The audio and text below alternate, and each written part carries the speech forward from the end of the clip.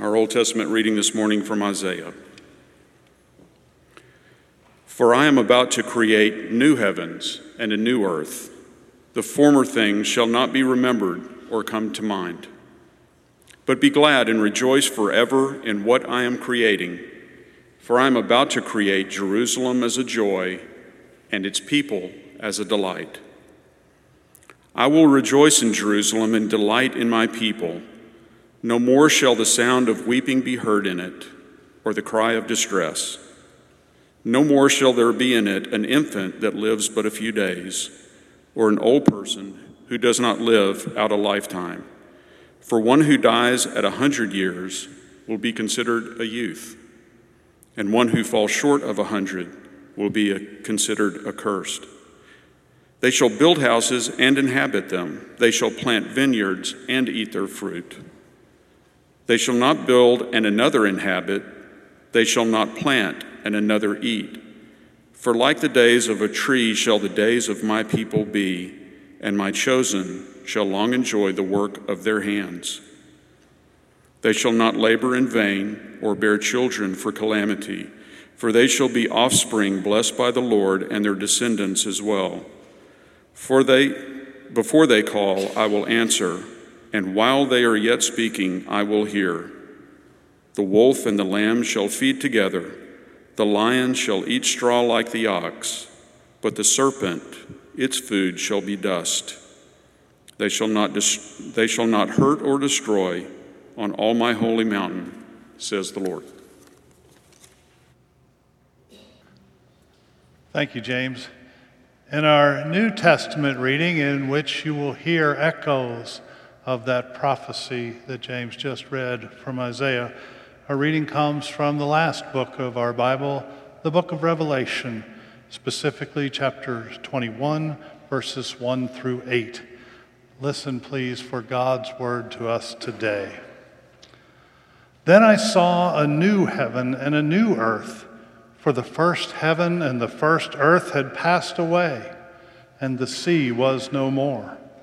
And I saw the holy city, the new Jerusalem, coming down out of heaven from God, prepared as a bride adorned for her husband.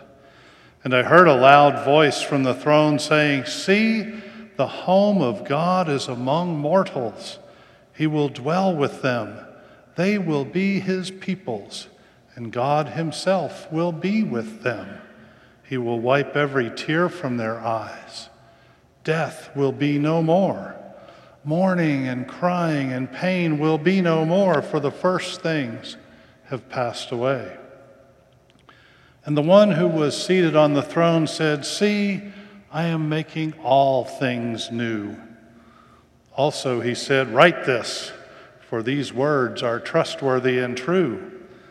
Then he said to me, "It is done.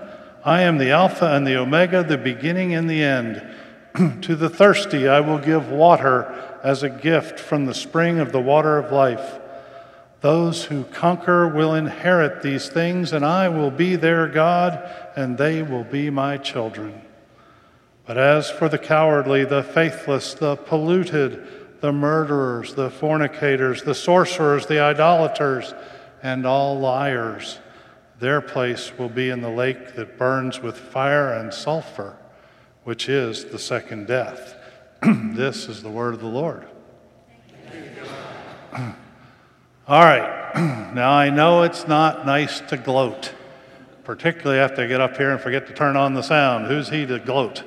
But I am going to, so I beg your forgiveness in advance. If you have been with us for our summer services, you know that our sermon series has addressed various new things which Scripture highlights. We've had messages about a new song, a new life, a new vision, a new spirit, and last week, a new catch if you go deep enough. I wasn't thinking he was going to be here today, but I'm sorry, Pastor Mark and Pastor Stacy, wherever you are this fine Sunday morning, but I win. I don't have just one new thing to talk about. I have new everything to talk about. a new heaven and a new earth, and a new Jerusalem, the capital city of God's redeemed people, the perfect home in which Christ will live with his church, his bride, forever. The place where we will join the saints in worshiping and adoring the Lamb who was slain, as depicted for us in the cover art on your bulletin today from Van Eck's Ghent altarpiece. See, says God in our passage, I am making all things new. You can't beat that. With this promise by God to make all things new, the drama of the entire biblical story is being brought to a close. The big story of the Bible, or the meta-narrative, as I teach my students. I won't call on one of them to tell you what it is, but the meta-narrative, they need to know big words like that because they pay to go to our school. The big story of the Bible, creation, fall, redemption, ending in this new heaven and new earth, begins in Genesis 1 and 2 with divine creation, a creation that God deemed very good. But by the time we get to Genesis 3, sin has entered the world and things are not very good at all. In the next 7 chapters, we move quickly from Adam and Eve's disobedience to Cain's murder of Abel, to a world that's so corrupt, God decides to cleanse it with a flood. And finally, to that height of human arrogance that we call the Tower of Babel. And it is at this point, immediately after that story, that God does something new and something quite strange, if you ask me. He chooses a particular people to join with him in his grand plan to restore all of creation to its intended goodness. God will bless these people, and they in turn will use these blessings to help reverse the curse of sin by blessing all nations of the earth. The divine promise, this divine promise to Abraham in Genesis 12 has been described by Old Testament scholar Christopher Wright as the heart of the gospel and the beginning of mission.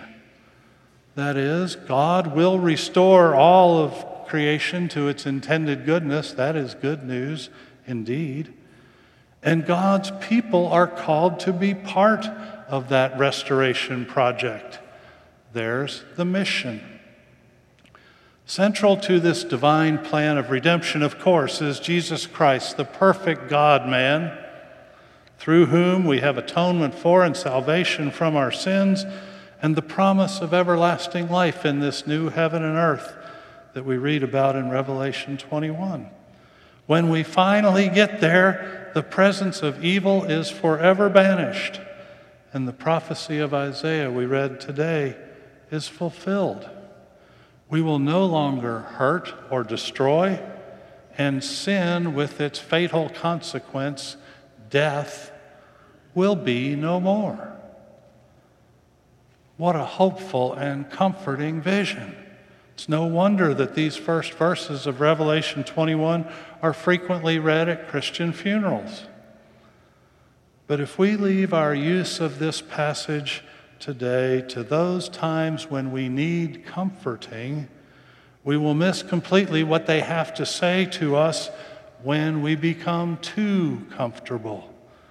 And we will fail to see in this passage our calling as heirs to the promise of blessing to Abraham. Because along with that goes the call to participate with God in the building of this new heaven and earth. You see, as people of faith, we are justifiably filled with hope and comforted in knowing that things will turn out all right in the end. We should also be challenged by our passage's stark reminder that things right now are not well at all. However we get our news, whether it's over the internet, television or the good old-fashioned newspaper, we see abundant evidence that things are not as they should be and are in need of being made new now. Violence everywhere, violence against black motorists, violence against white policemen, violence against people on a plane or those just waiting to catch one, violence against people enjoying themselves at a nightclub. And then there's sickness that comes from little mosquitoes and poverty that comes from too little amidst too much. Everywhere we see enmity where love should be. So very many things which need to be made new, just like the world into which Jesus spoke through this revelation to John almost 2,000 years ago. Christ's message then and his message now is not one of escapism, which ignores the present reality in favor of a one of these days happy ending. Rather, the message was and is a call to conquer that present reality by joining Christ in his mission to bring God's kingdom to this world as it is in heaven. We do pray for that every week, don't we? And when we pray, are we sitting there thinking, well, God's going to take care of it, I just have to sit and wait? No, we're not. For as I tell my students, sometimes to their dismay and occasionally to the dismay of parents, heaven is not our ultimate destination. It's not some place where we go up to live some disembodied existence in the clouds. Playing harps sounds boring, right? No, the Bible teaches, and we confess in our creeds, that when Jesus comes again, we will be bodily raised to live eternally with our God who comes down to dwell with us. Verse 3 today tells us. He comes down to dwell with us in a restored and transformed world. He has come down to live with us. The same language is used when it speaks of God in the tabernacle, in the midst of his people at Mount Sinai. God has come and dwelt with us before in the person of Jesus Christ. The Word became flesh and dwelt with us. Well, God, we are told today, comes down to dwell with us in this restored and transformed world, but it is a world that we are called to help rescue and change in the present. Not that God needs our help to get this done. My brother Phil Howery out here and I, we spend some time in prison. It's all voluntary, of course. But well-known prison minister Jack Murph the Surf Murphy, Wally I think knows him, not to call you out either, but I will. Murph, very, very interesting life, 20 years on death row.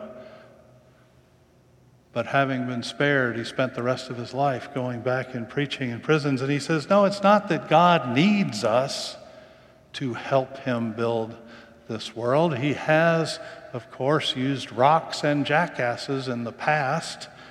So it's not that he needs us.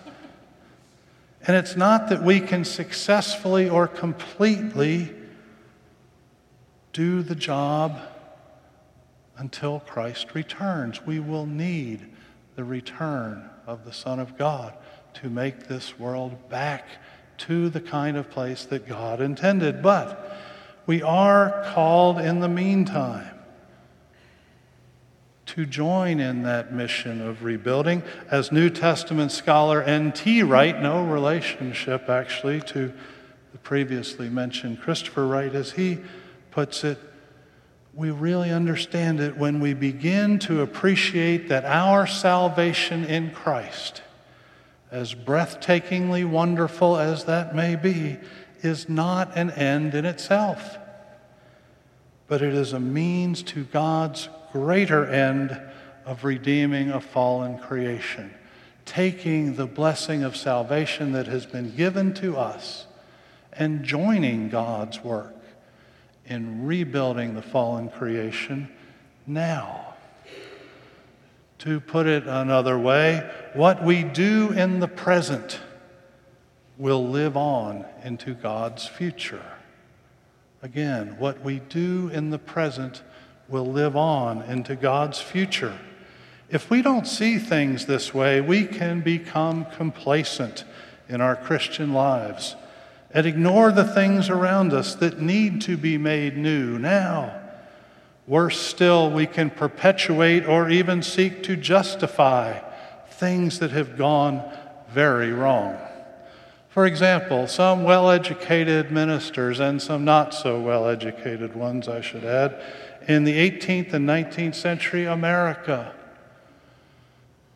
told African slaves, just be quiet and behave and listen to the Apostle Paul, who tells you to be obedient to your masters. And as they interpreted that, because you are God ordained to serve the white man in this world. But don't fear, they said. You'll be free when God makes all things new.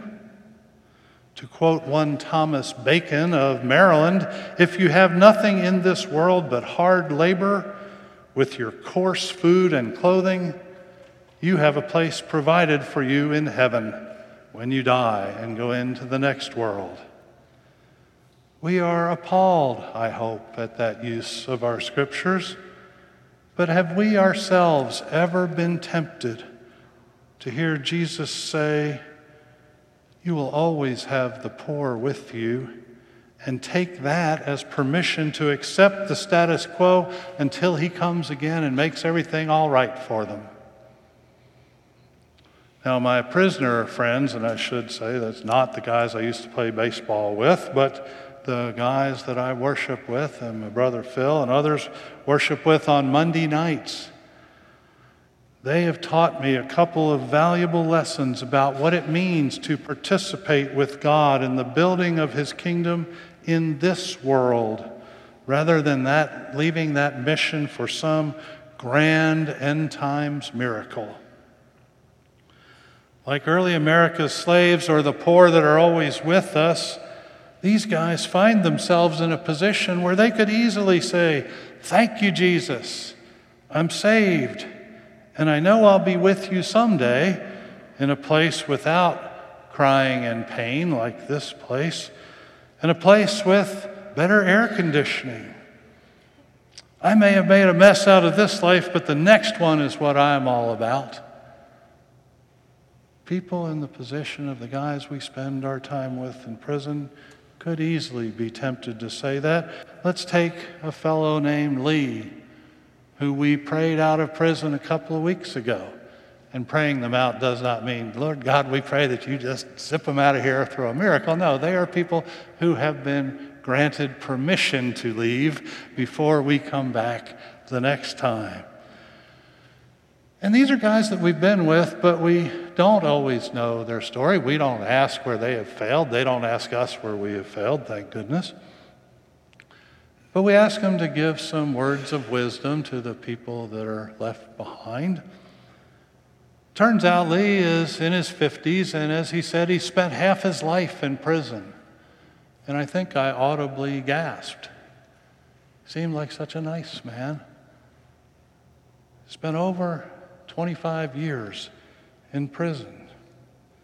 It would be awfully easy for him to say, well, this life and this world for me is shot, but I'm glad I'm a believer because it's going to be better in the world to come. But no, he told us in leaving that place that he was bound and determined to help rebuild the world that was fallen around him, rebuild it one broken relationship at a time, bound and determined to make things right with those whose hearts he had broken, bound and determined to be a better husband, father, and son, to be the kind of husband, father, and son that God intended in creation, and he wasn't going to wait till Jesus comes again.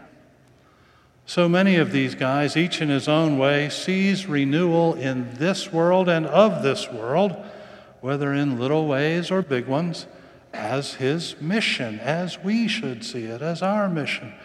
And it's not always just when they get out. Countless times when we've called for push-ups, words of praise, we go around the group gathered and say, tell us something good that somebody did for you.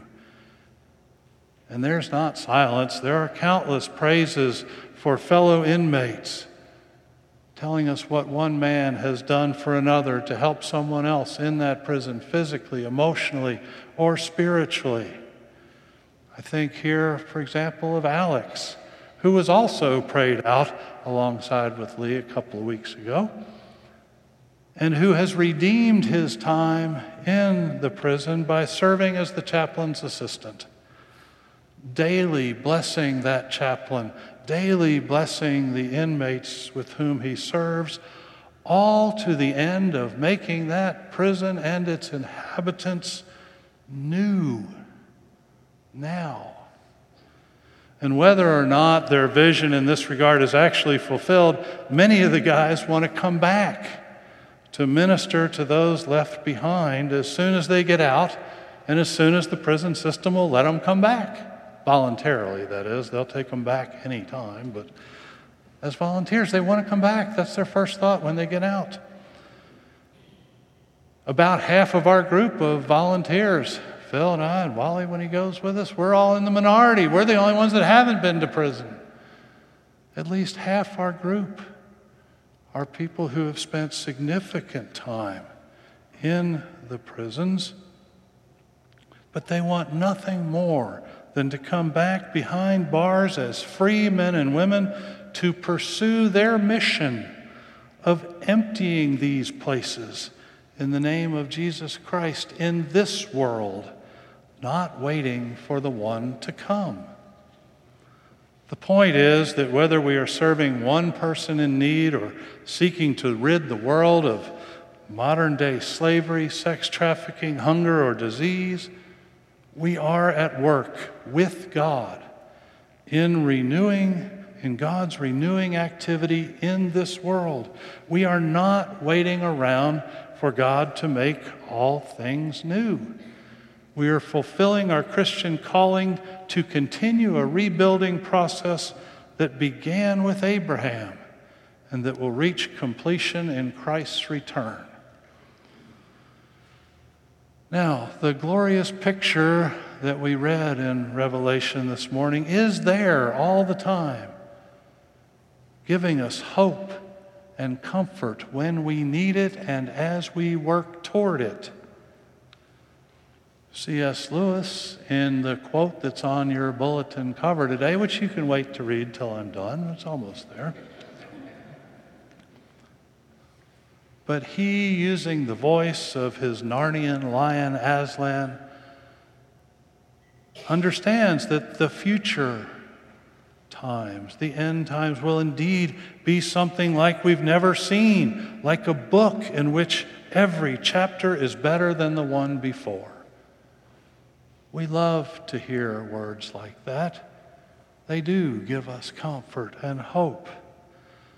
But Lewis also got that it was not just about the next world.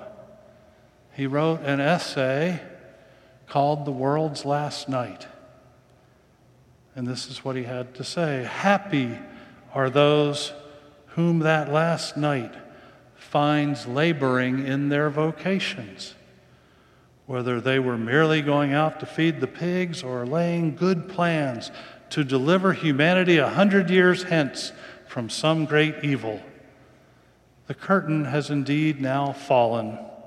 Those pigs will never, in fact, be fed. The great campaign against white slavery or governmental tyranny will never, in fact, proceed to victory. No matter, you were at your post when the inspection came. And so I ask this morning, what will your post be?